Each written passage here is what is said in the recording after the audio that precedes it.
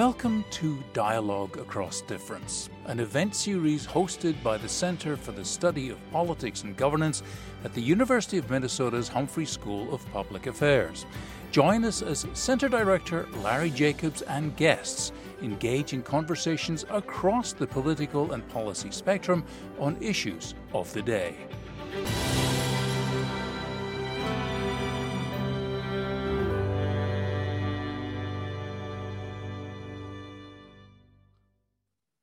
Welcome. I'm Professor Larry Jacobs. I direct the Center for the Study of Politics and Governance at the Humphrey School of Public Affairs at the University of Minnesota. I want to welcome you and thank you for joining today's conversation with Norm Ornstein, Attorney General Keith Ellison, and Judge Stephen Leifman. The topic is going to be on mental health and the criminal justice system. I think all of us are aware of the crisis in public safety. There's frustration and anger in the community.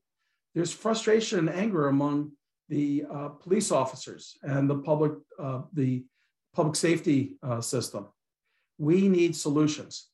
That's what makes today's conversation so important and valuable. And so I'd like to tell you a little bit about some of the people who are going to be joining us, and also to thank the College of Liberal Arts at the University of Minnesota and the Dean of the College of Liberal Arts, John Coleman, for helping us with this program. We're being joined, as I said, by the Attorney General, Keith Ellison. He's the 30th Attorney General. He was sworn in on January 7th, 2019. Before that, he served in the United States Congress from the 5th District in Minnesota. And before that, he was in the Minnesota House of Representatives. We're also joined by Steve Leifman, who is an associate administrative judge for the 11th Judicial Circuit of the Court of Florida. He served as a special advisor in criminal justice and mental health for the Supreme Court of Florida since 2007. He is well known around the country for his efforts to keep mentally ill individuals out of prisons and jails, and I think you're going to be absolutely blown away by the pioneering work that Judge Leifman has been involved with.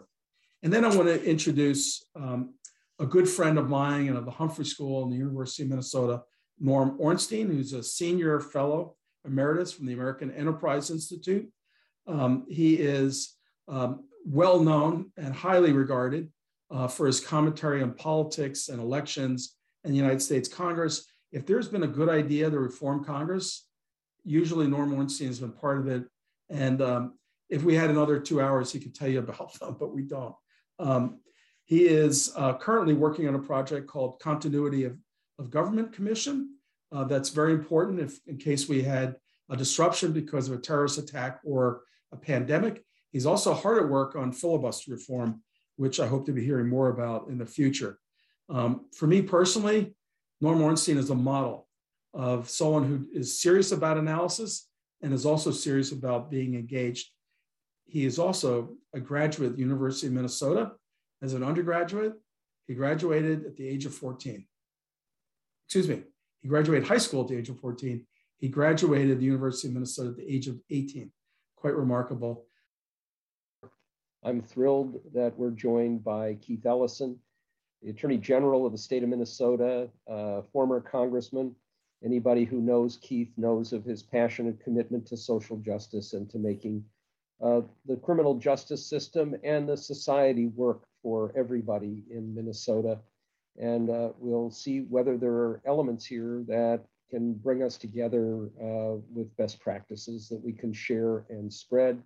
And of course, we're also joined by the incredible Steve Leifman. Judge Leifman, let me turn it over to you. Thank you very much, Norm. Thank you, General. We really appreciate you being here. I thought what I'd do is just start briefly with a little bit more of an overview of the work that we're doing. We often joke that we are a 21-year overnight success. This is work that takes time, but it is extraordinarily rewarding because it works.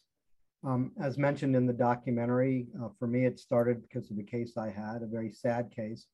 The defendant turned out to be a Harvard-educated psychiatrist who worked at our public hospital who had a late onset of schizophrenia and became homeless and started to recycle through our criminal justice system. And when he came to my court, he ended up having a full-blown psychotic episode. He started screaming at the top of his lungs that his real parents had died in the Holocaust, and the couple who were in court, which were his parents, they were imposters from the CIA, and they had come to kill him. And we had no training as judges at the time. The only thing that I was taught to do is that if someone was acting strange or bizarre, go to a psychological evaluation. Frankly, I wasn't even taught what to do once the evaluation came back with the individual. My hope was I was going to be able to get him into some kind of treatment. So he was in on a misdemeanor, some ridiculous low-level offense. And he ended up spending 10 to 12 weeks on possession of a dairy cart. A lot of homeless people get caught up on those types of local ordinances. And all three evaluations said that he was incompetent to stand trial and that he met Florida's very high standard for civil commitment. And when I went to get him committed, I found out I had no legal authority to get him treated. And my only option at that point was to release him back to the street, floridly psychotic, dangerous to self or others, and there was nothing I could do to help him. And none of us become judges to be part of that kind of problem. And it really opened up this window to everything that was wrong with our system. And, I put him at risk. I put the community at risk. I probably put my job at risk, but I followed the law, and the law just didn't work. And so what we did, and I recommend this to everybody, is we had a summit in 2000 where we brought all the traditional and non-traditional stakeholders together for a 2-day summit. And I think, one of the good things being a judge or an attorney general, when you invite people to meetings, they come even if they don't want to be there. And we invited all of these folks that normally didn't sit around and talk about these issues to this 2-day meeting. And we brought outside facilitators, and we literally mapped out over a 2-day period the intersection between our criminal justice system and our community mental health system. And frankly, what we found is that we were embarrassingly dysfunctional. In fact, I remember at some point in our summit looking at each other and asking, who's more sick? These poor souls that have these diagnosable, very serious mental illnesses that didn't ask for this, or us folks that were supposedly sane and healthy, who had designed and developed a system to fail, and it failed brilliantly. And we realized that we needed to take a different approach. And this is really about systematic change. This was not about setting up a mental health court. It's almost the least of what we do. It was making structural change, because what you find after being on the bench as many years as I have, which I think is about 24 years at this point, is in many ways the criminal justice system is the repository of failed public policies. And we weren't designed to fix those broken systems and those broken policies. But by bringing people into the room and not pointing fingers and starting to figure out where all the gaps in our system were, we were able to put together a plan to move forward. And what we did is we put together this written collaborative agreement. And we had everybody that was in that meeting that could make policy change come in and sign this document, basically attesting that they would agree to make these changes. And we initially started with this 2-part approach, one being a pre and post-arrest diversion system. The pre-arrest, as I mentioned, is based on the CIT model, crisis intervention team policing, training police officers in a 40-hour program on how to identify people in crisis, how to de-escalate the situation, where to take people, and how to stop arresting. And just to bring you up to speed, because the documentary, by the time they filmed it and showed it in today, is over almost a 4-year period, has even continued to grow. We have over 7,600 officers trained in Miami-Dade County at all 6 of our departments. In the last 10 years, 2 of our 36 departments that we kept statistics on, the 2 largest, they handled 105,000, 268,000 mental health calls over 10 years. And out of those 105,000 plus calls, they only made 198 arrests. They didn't shoot anybody. Nobody got killed. It was stunning. And as a result, the number of arrests in Dade County went from 118,000 to 53,000 before COVID.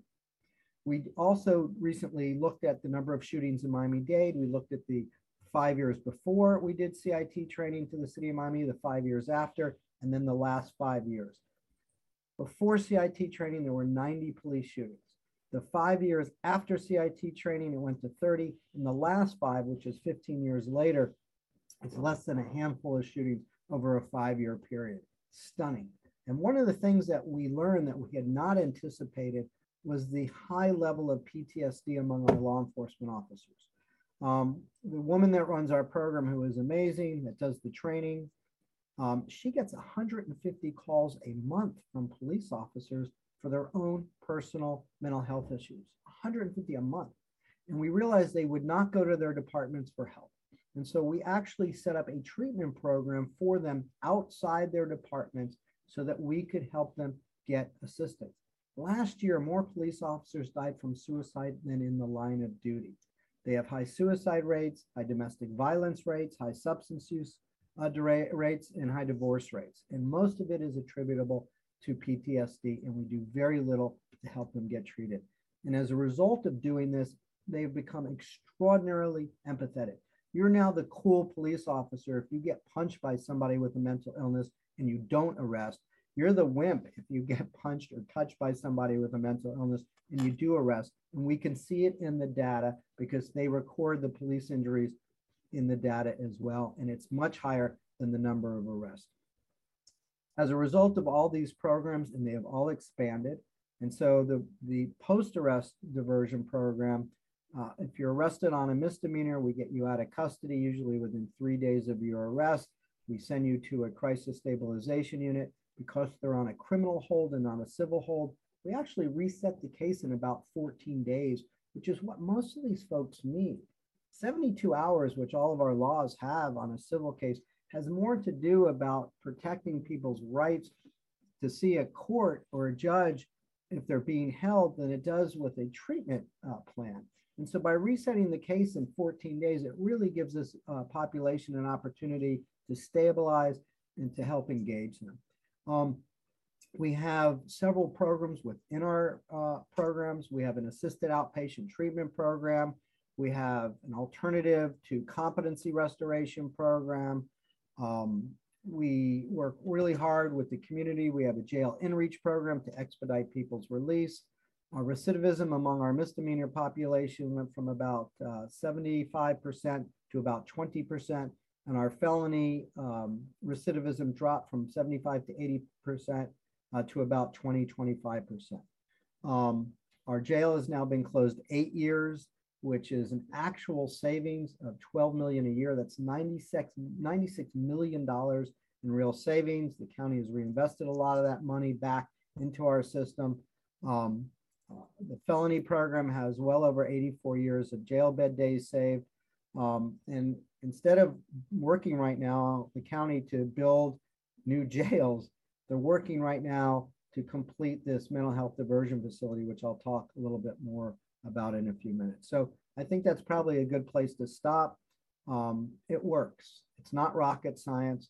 It's just about bringing the right people to the room that can make the system changes and begin the operation. And so I thought, General, maybe we would start with a comment. I've already looked, we've had several questions already, and I had a chance to go through them even before the documentary changed. But one of the main questions I've seen is, how do we do this in Minnesota?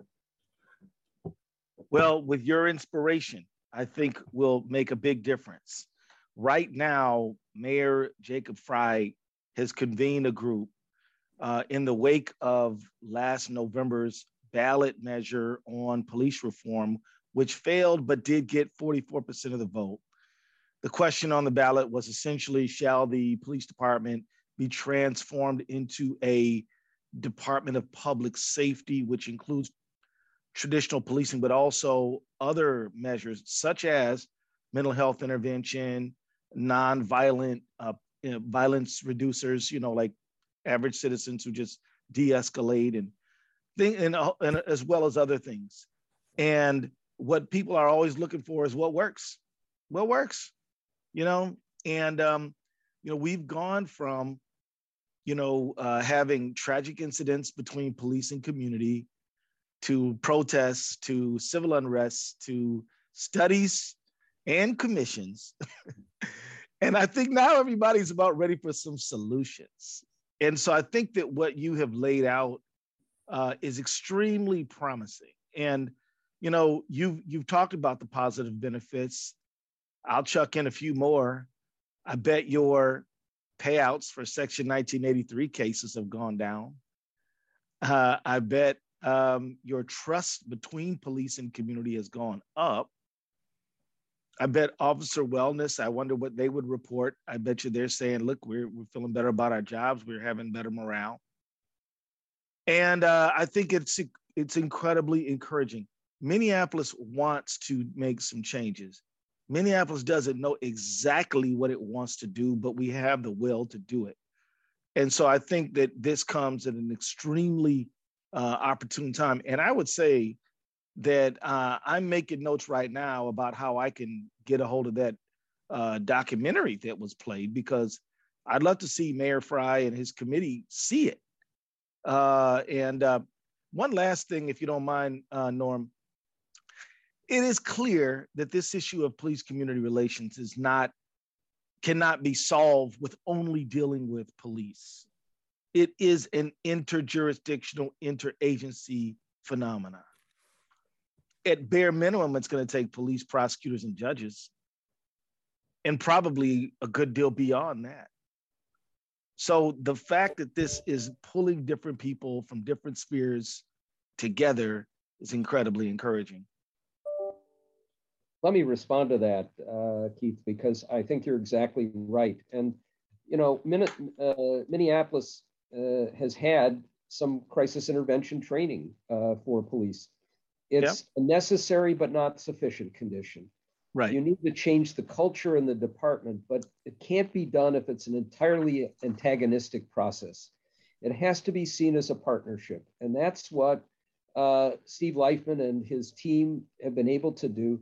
One of the things that I would love to help with, and we would like to work with you on, is to do a summit of just the sort that Judge Leifman pulled together, that maybe you could pull together, and bring the different actors in the community together to try and create these partnerships. What Miami shows is that it's doable, and you can take people who are natural antagonists, the prosecutors and the defense attorneys, the police, and often the judges, and find ways to have them all understand that this would be better for everybody. So if we could do that, it would be a minor miracle, maybe a major miracle. And I think you're the guy to do it. Well, let me just say, I'm in. We'll get started right away. Let me ask you, Judge Leifman, are you up for this? You want to? Sure. You are a Miamian. I mean, it's kind of nice down there this time of year. I mean, well, we probably wouldn't do it in February, but I'm also a half Minnesotan. My dad played ball at the University of Minnesota with Bud Grant back in the day. Oh, wow. That's outstanding. I have very serious Minnesota roots, as he would say. So anything we could do to help, I would be happy to do so. But you're right in what you asked earlier. The city of Miami was actually able to get its bond rating improved because of the substantial reduction in police shootings. They were spending hundreds of millions of dollars in lawsuits from police shootings. And people often don't realize communities, cities, municipalities, counties, they're not insured against that. So whenever there is that kind of shooting in a lawsuit, the payout comes directly from the taxpayers. And so when you're spending hundreds of millions of dollars in lawsuits, it hurts the bottom line, it hurts your bond rating, and it costs taxpayers more money to borrow money. And so by doing this, we saved city of Miami and county taxpayers hundreds and hundreds of million dollars in bond rating reviews because it's reduced it so significantly. But also our police suicides are down, thankfully.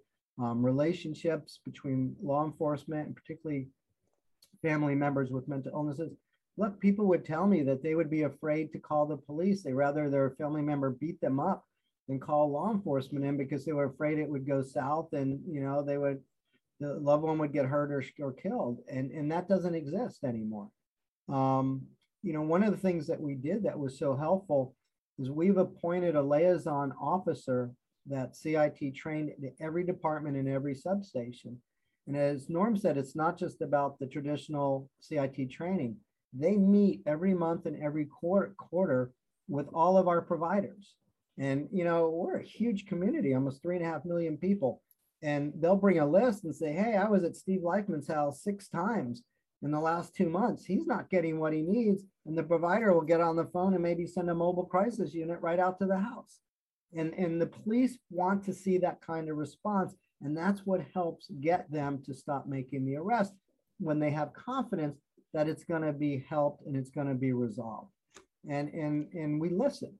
There were little things too that we had to adjust to. We used to get all these cases where somebody with a mental illness would spit at a police officer and they would get charged with a 2nd-degree felony punishable by 15 years in prison. And so we went to the police and we're like, hey, why are you arresting someone for spitting? And they're like, look, Judge, we didn't want to do it, but, and this is before COVID, it's even equally serious now.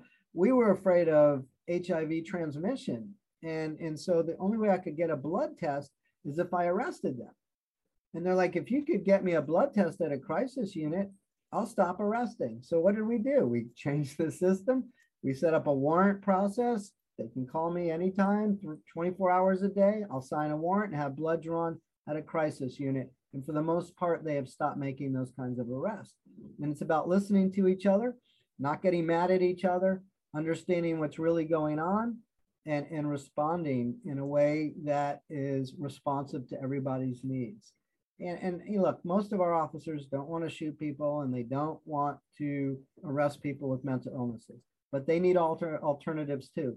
And the thing is, if they're suffering from PTSD and there are other race issues that may be involved, it's a toxic combination. And so we have to address some of those other issues as well so that we can lower the temperature and help people get, everybody get the treatment that they need. Look, these illnesses just don't discriminate. And you could be a police officer, a politician, or a homeless guy with a serious mental illness. And we just need to do our best to get people the treatment that they deserve. So yes, sir. Oh, sorry about that. Go ahead. Go ahead. No, please go ahead. I wanted to point out that one of the things about Minneapolis too is that after the incidents in the aftermath of George Floyd, we were kind of feeling like, wow, we've been able to avoid these things on a massive scale, but now here we are. And I just want to say to anybody from Minnesota, Miami does not come from some crystal stair kind of experience, right? Miami, and Judge, I don't know if you were living in Miami at the time, but you might remember it. McDuffie riots. I was here. I was born here. We've had more than our share. 1967 Christmas time. Yeah. I believe the guy's name was Walter E. Headley. He was the chief. He said so people think Trump said when the looting starts, the shooting starts. No, that was an adopted phrase. That was right there in Miami. And so Miami, so we're learning from people who actually know, they've been through it and they get it and they know, and they've decided that that the status quo of 1960 whatever wasn't working out, and it's better to take some action. And so I just wanted to note that for folks who feel like I'm really glad you raised it. Yeah, I'm glad you raised it because I was going to bring it up. We're no better. We're no smarter. And growing up part Minnesota, and I always looked at Minnesota being much more progressive than South Florida. I mean, we were an old Southern community, white Southern community when I grew up. And it's just our demographics have changed substantially and we've broadened our thinking. But we also had something called the McDuffie riots. Right. Gentleman, African-American, was pulled over on a motorcycle and was basically beaten to death. And it turned into a massive race riot for weeks.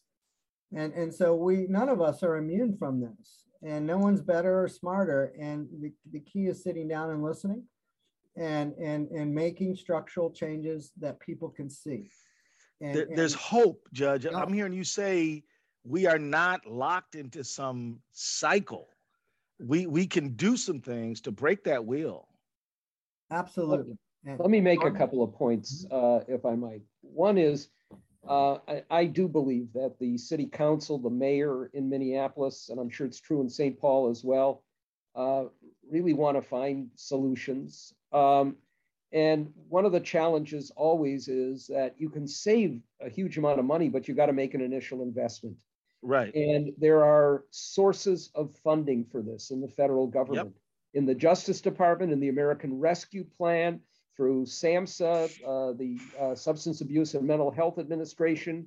And we need to make big efforts to get that money together. And one of Steve Leifman's magical talents has been to find resources across the board from every political direction you can imagine. The second point I want to make, which comes out a bit in the documentary, but I think it needs to be emphasized even more, is you can't just do a diversion program or an assisted outpatient treatment program for those with a serious mental illness, and especially those like my son, Matthew, who had, as part of their brain disease, no awareness of being ill and no willingness to get treated. If you just have somebody come to wherever they are once a week and say, here are your meds, you got to find housing, and you need these wraparound services, the peer support, the mental health support, the social work support, getting people back to their lives. And it's a system that's entirely broken, and we need to focus not just on the criminal justice side of this, but on making profound changes in the way we deal with those with serious mental illness, and making it so that even if you have police who want to provide somebody who's in a psychotic state with help, what if there's no bed except in the jail? We need to be sure that we also change a system that's been broken for many decades. Yeah, Norm touches on so many important points, but I don't want people to think that they need to have money to start. The first 2 years of our program, we didn't have a penny. We are a court system and we don't have resources for these issues. But what we found is there were already existing programs in the community. We, A, either didn't know they existed, or B, did not know how to access them. So there's already going to be certain things in place.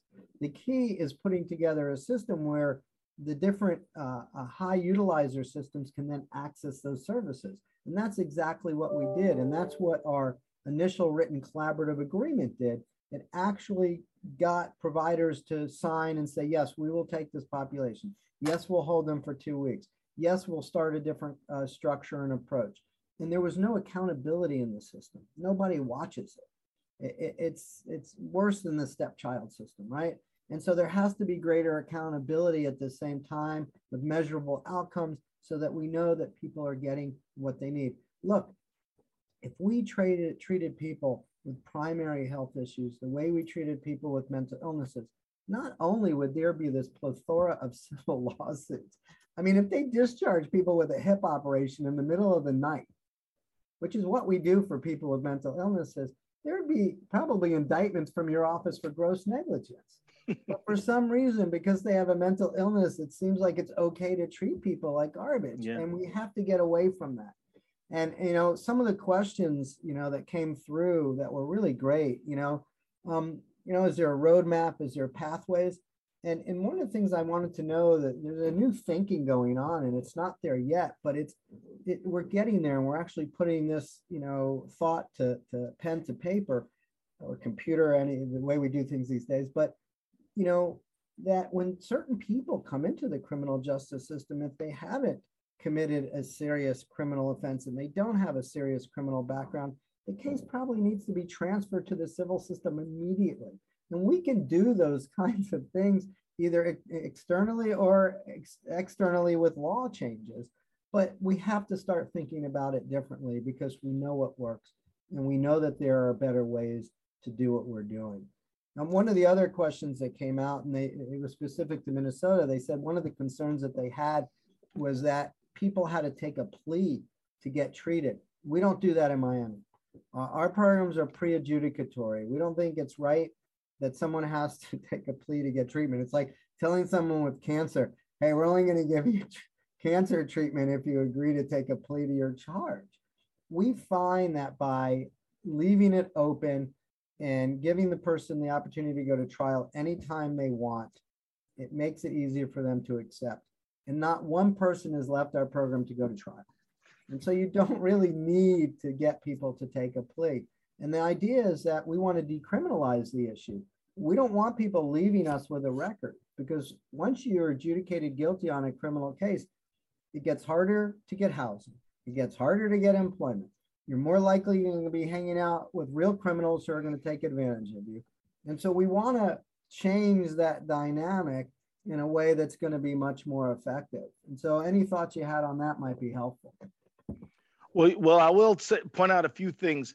While we don't have the operation you all have, which I think we'd be tremendously better off if we did, we do have elements of it. So we learned a few years ago that there were a lot of folks who made a lot of visits to the ER at the Hennepin County Medical Center. Mm-hmm. And we made an application to Medicaid, Medicare system to let us use some of the dollars for housing for some of the more frequent users. We put those folks into housing, and we found out that their visits to the ER plummeted, and we were able to do medical surveillance on them so they could stay on their meds, because a lot of times they wouldn't take it because they weren't in a mental condition to do so, right? But the thing that brought a tear to my eye, Judge and Norm, is when I visited these folks and talked to them, and they said, yeah, for the first time in years, my mom will allow me to come to Thanksgiving dinner. I just was out of control. Who knows? I might flip the table. We grew apart, but now I'm doing better and I'm feeling so much better. And so it is even the people who feel like this is a brighter day for them. And so we know in Hennepin County and Minneapolis that housing's good medicine. So that's a piece of what you're saying. We can pull that in. We've had diversion programs in our courts for years, but we have a mental health court, but it has a lot more to do with whether or not you can require a neuroleptic drug or a commitment. It's not really a criminal diversion mental health court like you all are talking about. So my point is, it's not, we could do this, it's within the realm. There are pieces that we could what we really need to do is do more collaboration. Mm-hmm. So I think it's well within, and I want to just tell you this, Norm, you've sold me, I'm in, I'll engage and do all I can, put my office behind it. I think it is the time for solutions. It is the time to start getting some things done. And I don't mind us talking about it as long as we're also doing something about it. Let's plan on sometime in the early spring. Okay. I will go a little bit further out and say that I have no doubt that Larry, Dean Coleman, and others at the university would be willing to help facilitate. Our Matthew Harris Ornstein Memorial Foundation and a lot of other supporters, some of whom I know have been in this watching the program today, will help in whatever way we can. And I know that Judge Leifman and his team will be happy to participate. If we can do something that eases the problems in Minnesota and turns it back into a model for the country of helping people, social justice, and improving the lot of everybody in this system, it would be an amazing accomplishment. And I'm just delighted that you'll be a part of it, Keith. Well, I'm excited. And so, I've already texted the mayor. I'm waiting to hear back from him. I can tell you he's been a tremendous partner. He absolutely wants to do some things. He wants to do the right thing, though, not just anything, but the right thing. And this is definitely headed in the right direction. And I'll tell you, you talk to the sheriff, Hennepin County Sheriff, he'll say, man, I'm running a mental health facility that has a lock and key on. It is such a situation, but but this is very hopeful. And so I'd also just like to add too, just to put a little bit of framing on this, is that I think that our country, you know, a lot of the systems of policing we had really were founded and established and set up during a very different set of social arrangements than we have now. Back when we set up our systems of policing, you know, mental health, you know, people were just relegated to like an institution. We did a lot, you know, race relations were in Jim Crow. We had a lot of things that, but what we have not done is we have not updated our systems of safety and policing. And I think that what we've got to do now is to say, look, we're moving into a new era where human dignity is looked upon very differently than it might have been 70, 80 years ago. And we can't just keep on pushing these old ways into the new moment, expecting a different result. And I'll also add that I'm very pleased that you mentioned the challenge regarding officer wellness. We have been really hit hard by that. In the aftermath of George Floyd's death, a very large number of officers did report PTSD and took leave because of it. And some people who you might say they're cynical, you might say not. They say, oh, this is just a blue flu. And maybe some are, but I don't believe they all are. You know what I mean? I would say some of them are just like, wow. When you consider that the number of officers who committed suicide after the January 6th matter, those guys were like personally devastated by what happened. And you could see how some folks after the summer of 2020 in Minneapolis, personally devastated. They don't know how to make sense of the world anymore. We've got to take officer wellness seriously. And so that's another very promising element of what we've been talking about today. Yeah, you know, PTSD is physiological. It's not an emotional response.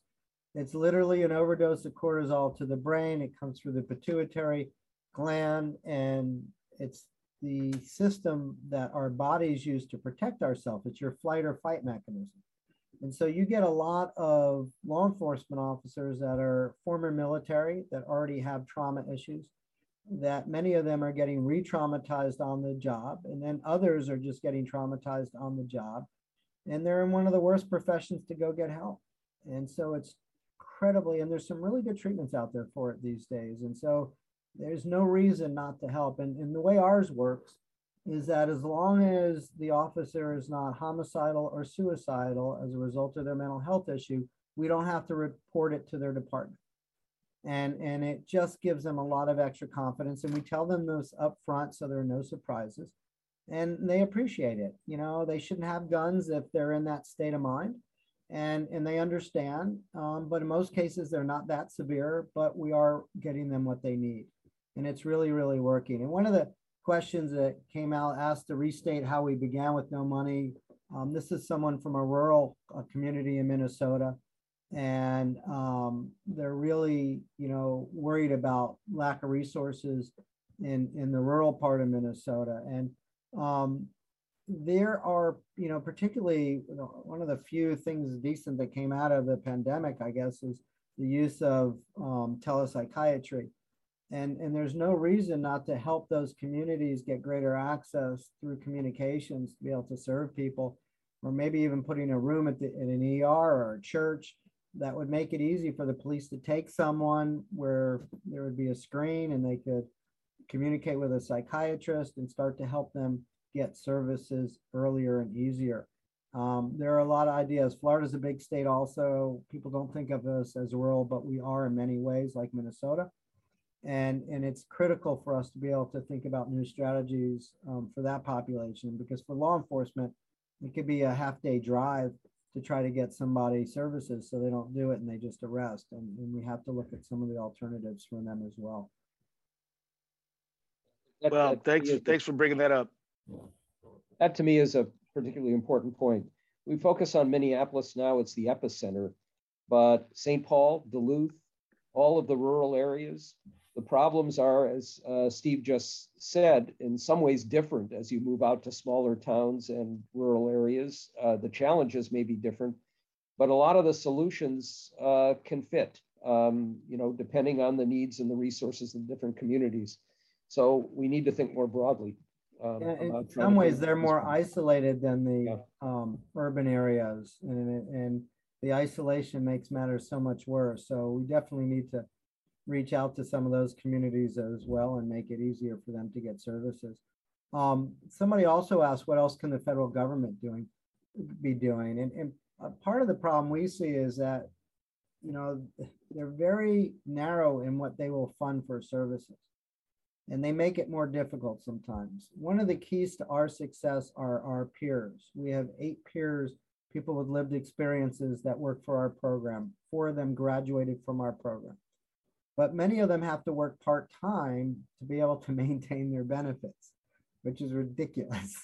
They're struggling enough to be able to overcome their illness. They shouldn't lose their benefits if they work full-time as a peer. And so, because these medications can be expensive, services can be expensive, and so they need their benefits. And so, there are things that the federal government can be funding that are actually less expensive, like peer support services, that have greater outcomes.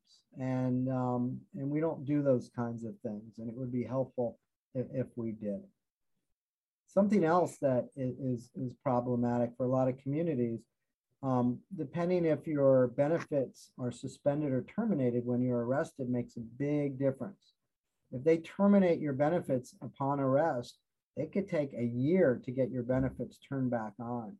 And so you want to make sure your legislature, if you haven't done it already, has a law in place that you're only suspending benefits, because it's a lot easier to turn them back on as soon as they leave custody. And then they'll have the benefits they need to be able to receive the services you want them to receive. Yeah, I just wanted to add that I think that philanthropy in Minneapolis would be interested in helping pull some things together. I think that and I also want to note, we did a report, which I'll put in the chat, a year before George Floyd was killed. It's called the Working Group Police Involved Deadly Force Encounters, February 2020. George Floyd's killed in May 2020. Me and the Commissioner of Public Safety, it was statewide, pulled together a diverse group, and talked about these issues for about 4 or 5 months. We found 2 things that surprised everybody. One is that the majority of the deadly force encounters with police were in greater Minnesota. This is to your point, not in Minneapolis and St. Paul. And so that's something that I don't think everybody really thought about, but because we think about the spectacular, highly urbanized thing. But the other one is that about half are people who were in a mental health crisis. So that really opens the door. I mean, if we can shave off half of this problem, or at least be addressing it, that is absolutely tremendous. St. Paul has dealt with some dual response, dual jurisdictional response, police and mental health. They've reported some early promising results. Their program's not very old, but there's no question that pulling a program together around mental health would work. And I would be very, I look forward to talking to Chief Judge Barnett about the possibility of participating. Chief Judge Castro in Ramsey County, both of them are reform-minded guys, and I think they would resonate well. I mean, I don't want to speak for them, but I think they both would get it right away, and they're solution-oriented folks too.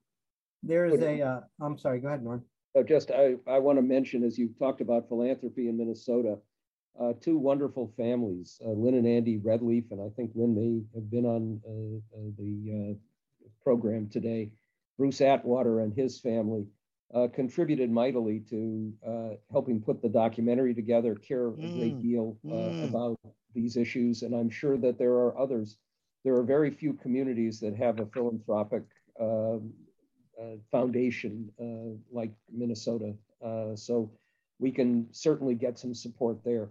And I would just note finally that I've been hoping that a number of champions of reform of the mental illness system, the broken system, in Congress, and that includes Minnesota's own Amy Klobuchar and Dean Phillips, but also the chair of the Appropriations Committee, Rosa DeLauro, the chair of the subcommittee on health, Anna Eshoo, are deeply, deeply committed to making some of the changes that can bring us, the kinds of beds we need by ending the terrible IMD exclusion that means that you can't really fund community mental health centers the way they need to be funded and provide those beds. So maybe we can get more action there as well. This has to happen at all levels, although it may start at the community. Well, Norm, no doubt, as great programs like the one Judge Leifman's been talking about, as people get to know more about them, Congress has to step up and do their good part. Yeah. I mean, because there's no community that doesn't have this problem. I mean, there's no community, there's not one like, unfortunate, tragic interactions between police and mental health community. That never happens. Yeah, right. It happens everywhere and all the time. And the question is whether you're going to do something about it or not. And it's not just our philanthropy community, our business community has stepped up. Oh, yeah. You cannot imagine.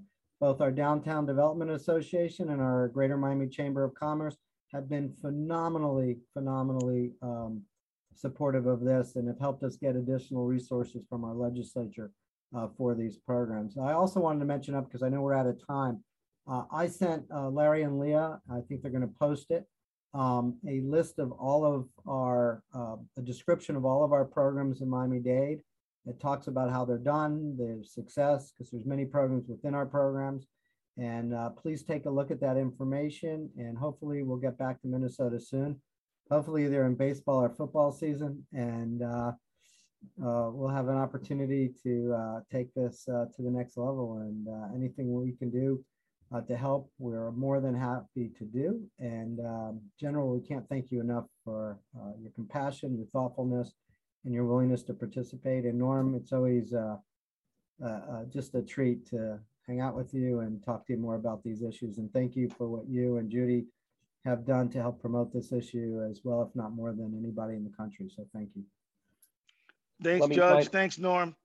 Thank you, Keith. And let me finally say, anybody who wants to watch this film or share it with others, you can find it at doifilm.com.